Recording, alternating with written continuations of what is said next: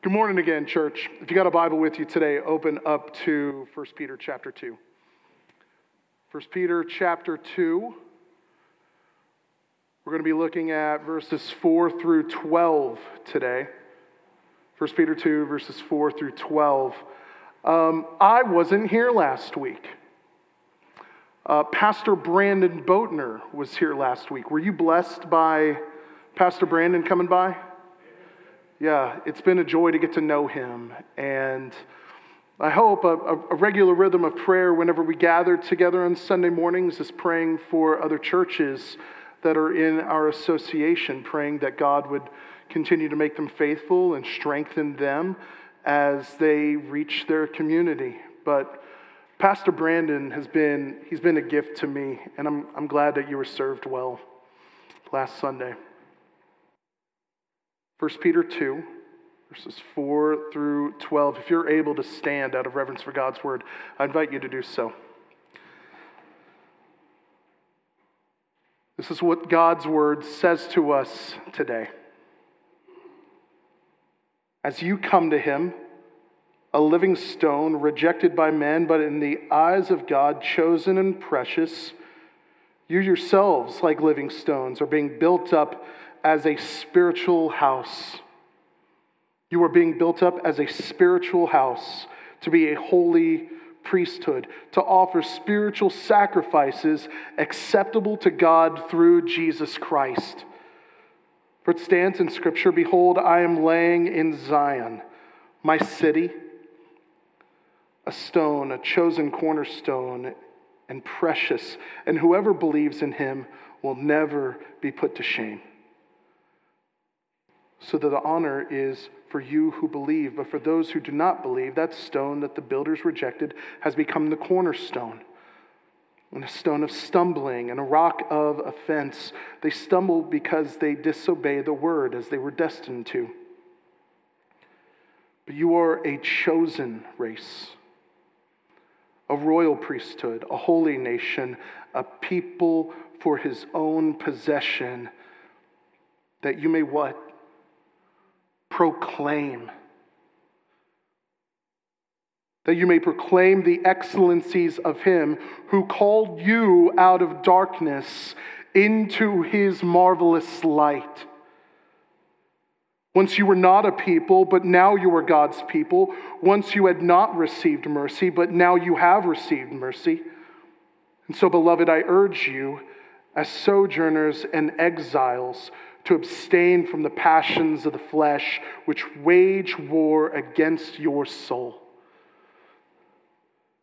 Keep your conduct among the Gentiles honorable, so when they speak against you as evildoers, they may see your good deeds and glorify God on the day of visitation.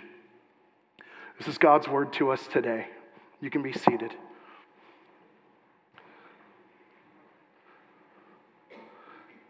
A decade ago, I used to do sales for a large telecommunications company. That's fancy language for cell phones, okay?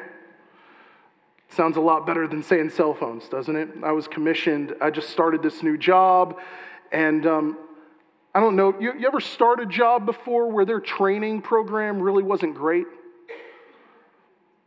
They just thrust you right into the middle of it, and they just have at it. And you kind of do, and you're fumbling around. You might be adding things to people's bill that shouldn't be added to their bill, and then they come back a week and a half later, all red-faced and angry, and you're just like, I'm sorry, how can I make it better? That was my life for the first 6 months at this place.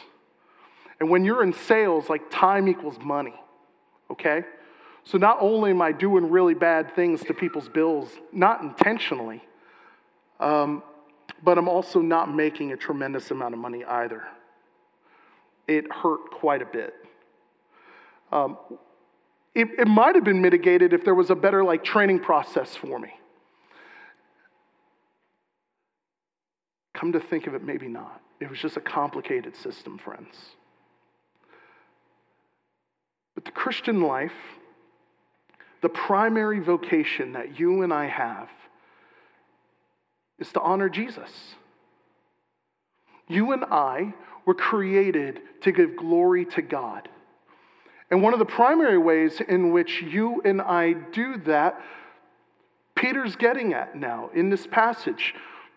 Verse 9, he says, you and I, his friends in the Asia Minor at that time, he's saying that we proclaim Christ. How do you do that, though? I think we see three different things. Like when you don't know how to articulate all the mysteries of the gospel, I think he gives us three really clear things that we can do when we're engaging lost people. And I'll give them to you up front. When we proclaim Christ, we proclaim his story. We proclaim his story. We proclaim his mercy too. We tell people about the mercy of Jesus. And we also proclaim that he's worthy. There are a lot of good things that we can do in this life. But there's only one whom we are to give our entire lives to. First, his story, though. Look at verses 4 through 8. You see this pivot now from the very beginning of 1 Peter chapter 1. He's talking about how you and I relate to God and then to each other. But in chapter 2, there's a clear pivot. It's not just about how you and I relate to one another anymore and how we relate to God. It's now about how we relate to the rest of the world. Do you see that? But he does this in 4 really short verses that really tell the whole story of the Old Testament. As you come to him, a living stone rejected by men, but in the eyes of God, chosen and precious, you yourselves, like living stones, are being built up as a spiritual house. He goes on to quote Isaiah later on, behold, I'm laying in Zion a stone, a cornerstone, a chosen and precious stone, and whoever believes in him will never, ever, ever be put to shame. Peter, in very short order, is compacting the story of the Old Testament in 4 very small verses. From the very beginning, I talk about this a lot, but I want you to be able to see that evangelism and discipleship are not just New Testament conventions. It has been since the very beginning God's aim to fill the entire earth with his glory. When he creates Adam and Eve, he tells them, he gives them a mandate. Do you remember what it is? Be fruitful and multiply. Another way to say that is, have a lot of kids. Enjoy one another in marital bliss. And let the fruit of your relationship and life with me fill the earth. This is super critical because when God makes Adam, what does he say? Let us make man in our image. How is God going to fill the earth with his glory? We can say that God is everywhere, omnipresent, but in a very real, specific way, his rule and reign and peace would be felt throughout all the earth through Adam and Eve. But you know the story.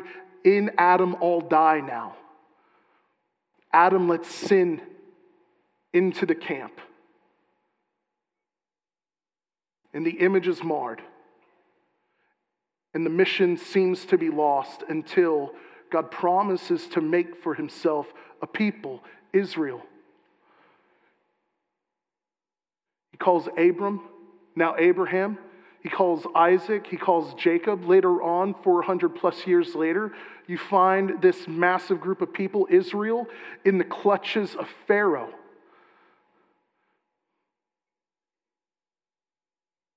He calls Moses to himself to be the rescuer of God's people. And he gives him one task: go and tell Pharaoh to let my people go so that they may worship me. The intent wasn't for them just to not have chains anymore, but it was for them to come back to their previous vocation. They were created to give glory and worship to Yahweh because he deserves it. And so it starts off right. They meet with God at Sinai. They're blown away by his majesty and power. They're afraid of him. But they want to know him. But that doesn't stay around for very long. When you read the rest of the story of the Bible, especially the book of Judges, you see faithfulness, but only momentarily. Then they fall into sin and slavery. They cry out. God sends a rescuer. And then it looks like everything's going back to the direction that it's supposed to be. And that is God's people with him in humble obedience and dependence. But that's not how the story ends. And so then God sends a king.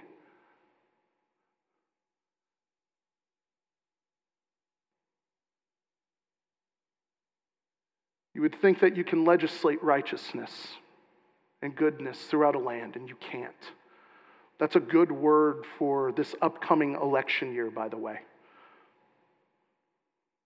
We can try. But even with the very best of kings in the Old Testament, his actions split the kingdom.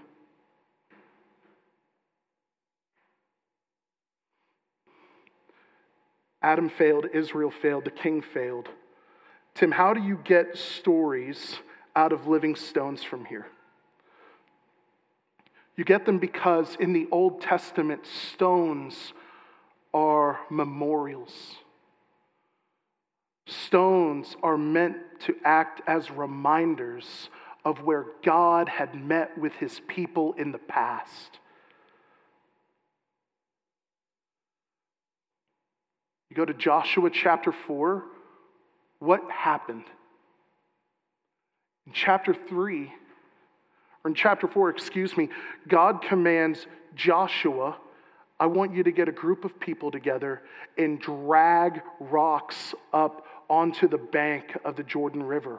Why? So that you can remember when I had you cross the Jordan on dry ground.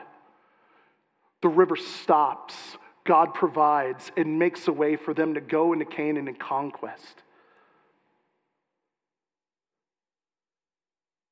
Israel was going to remember what God had done for them. Friends, few folks know where God met with Abraham, though. God's presence isn't at Sinai anymore. And I don't know if you know this or not, there is no temple currently on the Temple Mount. God's presence is not there either. No one was able to make God's promises come to pass. No one was able. Until we see the Christ, the living stone. The eternal memorial. Christ comes to earth. He brings God's glory to earth. God's own Son comes to fulfill the Father's plan. Where Adam failed, Jesus didn't. Where Israel failed and fell into disobedience and distrust, Jesus charges with courage. What the king couldn't do through force, Jesus did through his death.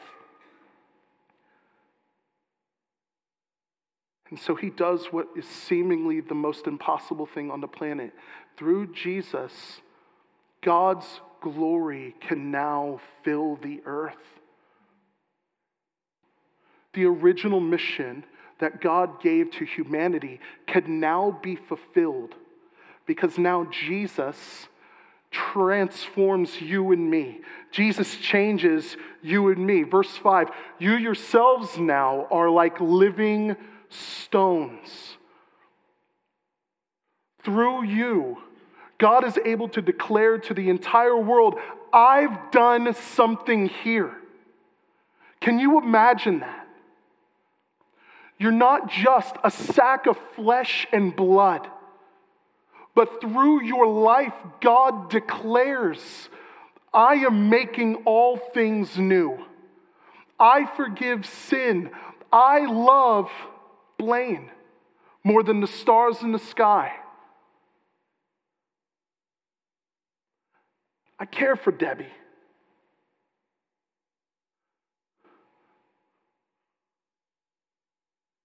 You're a big old billboard of God's grace. A big old neon light. And so, church, we proclaim him. We proclaim his story from beginning to end. And this might be kind of scary for some of us. Tim, I didn't go to seminary. I didn't spend thousands of dollars on an MDiv program. Let me tell you something. I'm in school right now in a PhD program. And there's some people there that just aren't aware of what the Bible teaches either. But when you read Acts, when you're reading 1 Peter here, the best sermons and the best conversations that Christians have with lost people, we're not talking about, stay with me here, we're not talking about the hypostatic union. We're not talking about how to parse Greek. The most amazing sermons and conversations in the New Testament are where normal, everyday people are showing how biblical history has been fulfilled. How God's promises in the Old Testament are fulfilled in the person of Jesus. You might not have memorized the entirety of the Old Testament, and that's okay.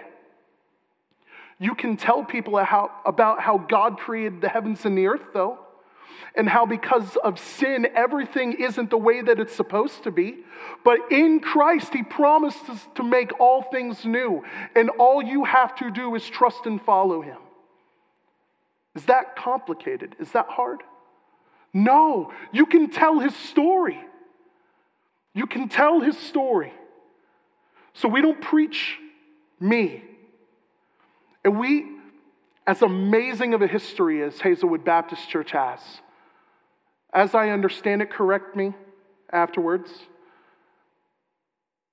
we incorporated in 1958 to the early 2000s. Apparently, we sent out 30 full-time people in the Christian service, whether that's missionaries, whether that's worship leaders, student ministers, whatever.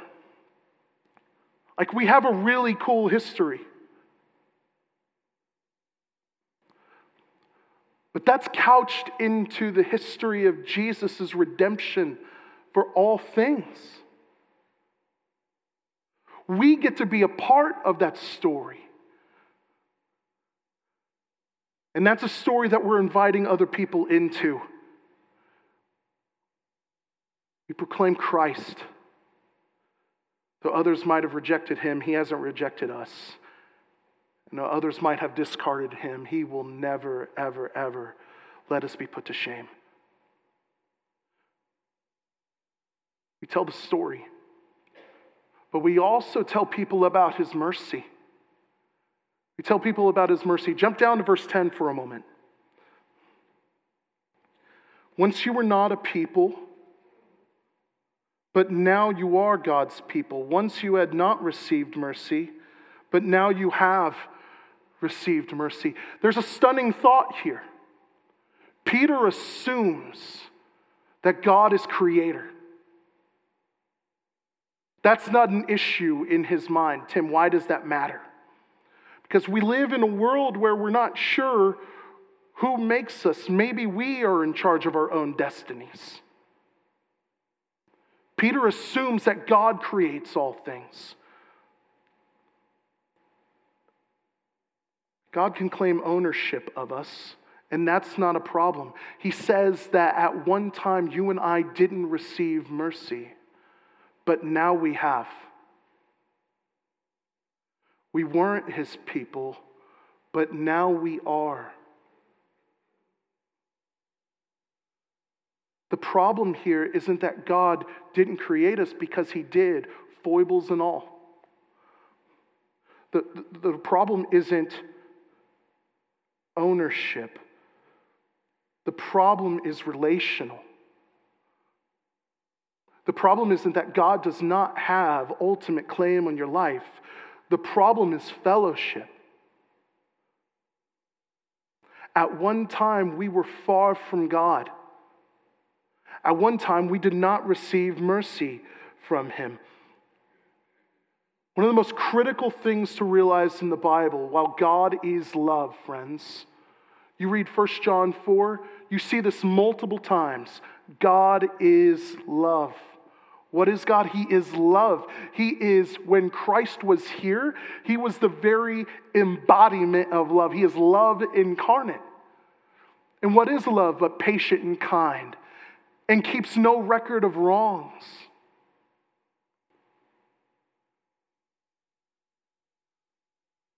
But he is so much more than love.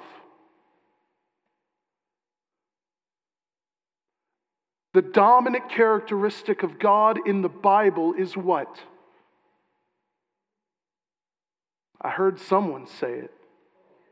It is holiness. You feel that theme again throughout this book, don't you? Be holy, for I am holy. You're going to be set apart for me. Why? Because God is about his kingdom. God is about his own brand. And he would be a narcissist and an arrogant jerk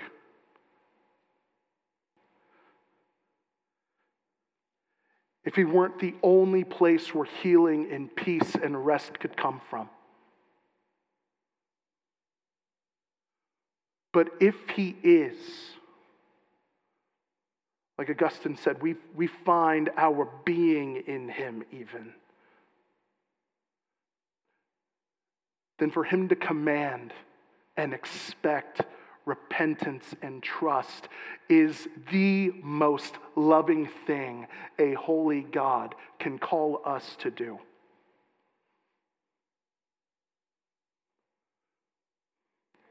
The problem is when we have holiness, we have a God who also expects justice. And when justice is left wanting because of incredible, awful crimes against the kingdom of God, then comes wrath. Then comes judgment and separation.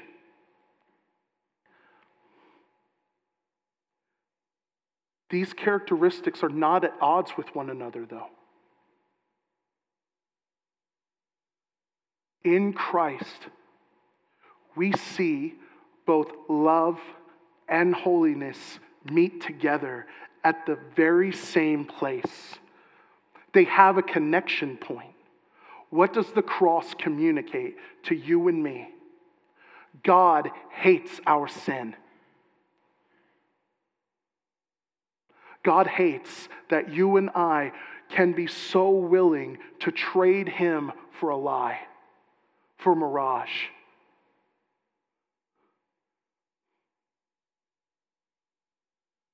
But he also loves you.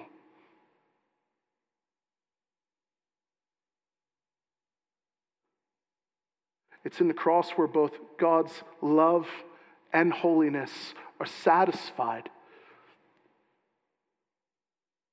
So when we deserve justice and wrath, we receive mercy. God is both holy and love. And so we proclaim Christ. We proclaim his story, that's true, but we proclaim his mercy too. When you are engaging lost friends and family members, we do not do well without expressing Jesus' mercy to them. That Jesus is a merciful and kind God. The mercy of Jesus sees the broken and the oppressed and seeks to free them. Certainly from sin and its bondage. But he also seeks to free them from other people that would otherwise abuse them here too. It's the mercy of Jesus, like Isaiah would say, He will never, ever, ever bend a bruised reed, and he will not quench a smoldering flax. In other words, he's not going to kick you when you're down.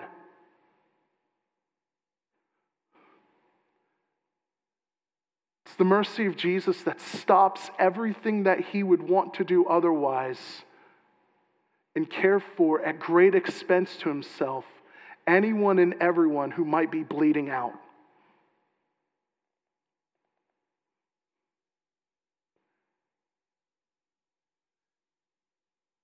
You and I, we proclaim his mercy as a special group of people. While we didn't receive mercy, we now have received mercy because of what he's done. And it's because of his mercy, we now get to say, I know that I wasn't yours before, but now I am. I know that you made me, but now I relate to you on a completely different plane, on a completely different level. We're a chosen race, a royal priesthood, a holy nation, a people of his own possession. Spiritually, legally, relationally, Jesus' death and resurrection transforms you and me utterly and completely. So that you and I can do what we were originally designed to do. Here's the deal, though. And while there aren't a whole lot of young people in here, older folks, I would urge you to pray for the next generations to come. There's a startling statistic. Folks just younger than me that are in the church in the West, especially in America, that have bought this idea, this lie, that urging people to trust in Christ is somehow immoral. That evangelism and beckoning people to trust Christ is somehow doing violence or being abusive to them.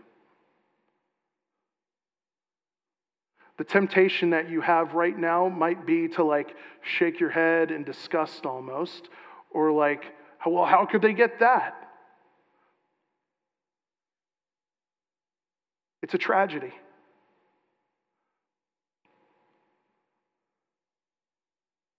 I think we fall into the same pit, though, the same lie,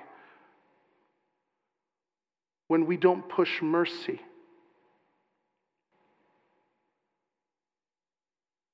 People younger than me not wanting to engage people about Jesus can be just as awful or terrifying or unhelpful as talking about Jesus and not communicating the mercy of Jesus.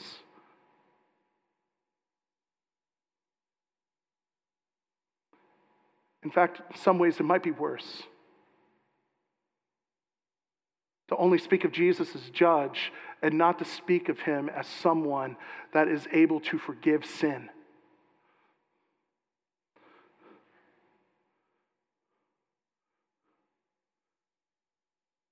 We proclaim his mercy to people that are very, very far off because they're really, really far from him. God really is holy, and he really will come to judge the living and the dead. And sin separates people from him. And hell is real.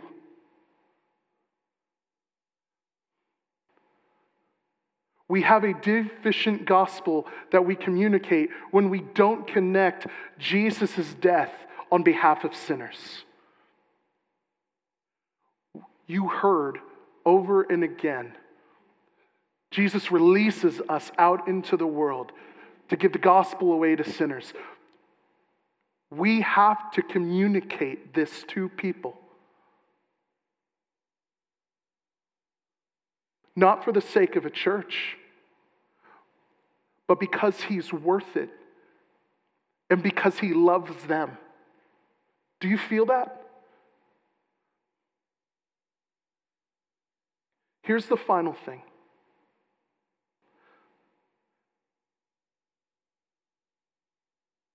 The first two are related around the words that we use. The last one is related to how we live our life. St. Francis of Assisi, apparently, allegedly, he said something like, preach the gospel at all times and use words when necessary. Friends, preaching the gospel always requires words. We always have to articulate it with our mouth.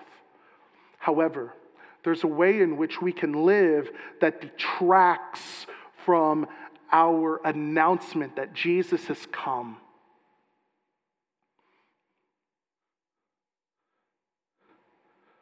Words create worlds.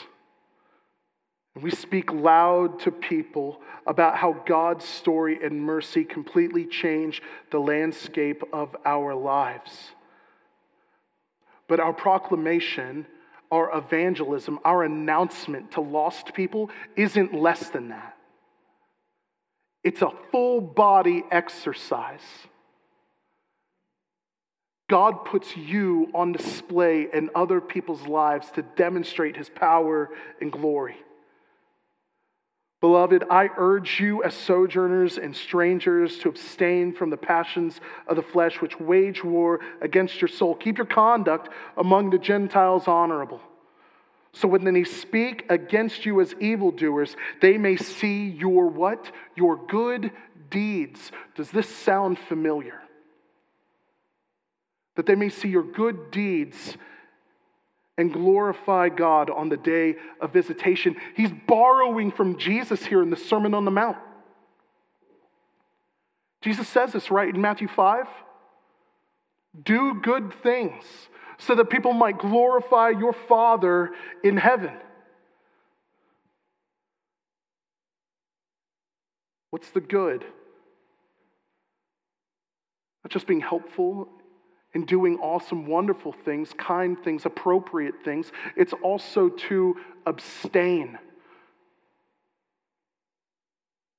from the flesh, from the passions of the flesh. Literally, he says we distance ourselves from our old passions. As sojourners and strangers who are really far from God physically, we know that one day we're going to be at home with him. Our hearts are not distant from him. That's what he's saying. Instead, we keep our conduct honorable. We're about the gospel of Jesus here.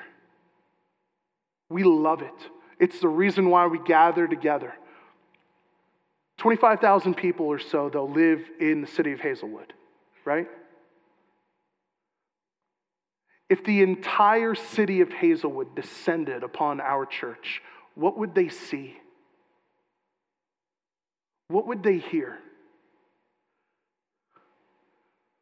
Would they see what we do as good and advantageous and beautiful?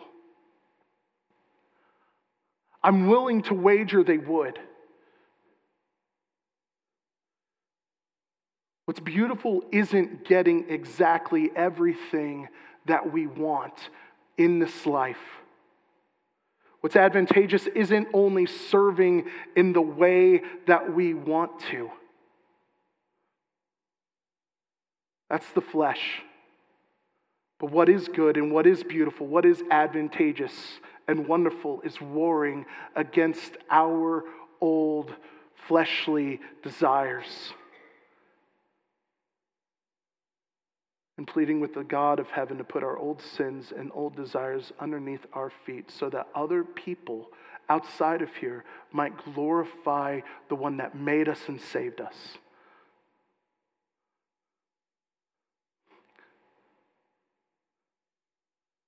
Can we get real practical for a moment?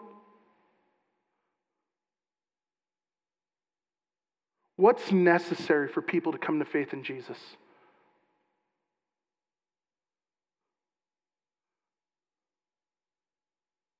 I got a couple minutes left.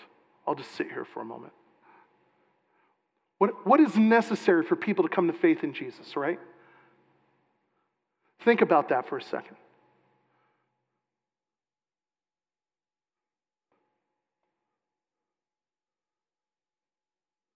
What is it that's going to call people to repentance and life change?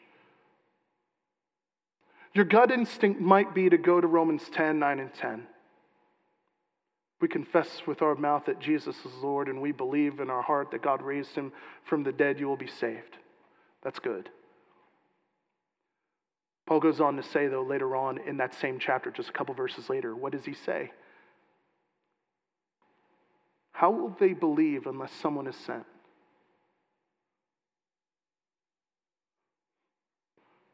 Can you imagine having a message to tell someone, but no one able to go, no one willing to go?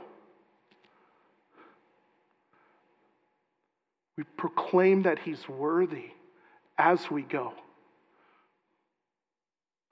Even in talking about like the role of a pastor or an overseer or an elder, all of these words, the Bible uses them interchangeably. We're going to get there in 1 Peter 5. But Paul tells Timothy in 2 Timothy, one thing, preach the word. The announcement that we have, like, it's world-shaping for some people, for all people who would trust and believe. But there are qualifications for people that would do that too.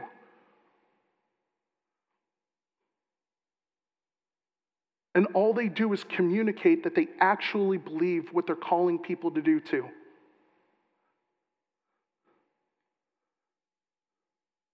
Life and doctrine matter. Preaching the message and living it in front of people matters.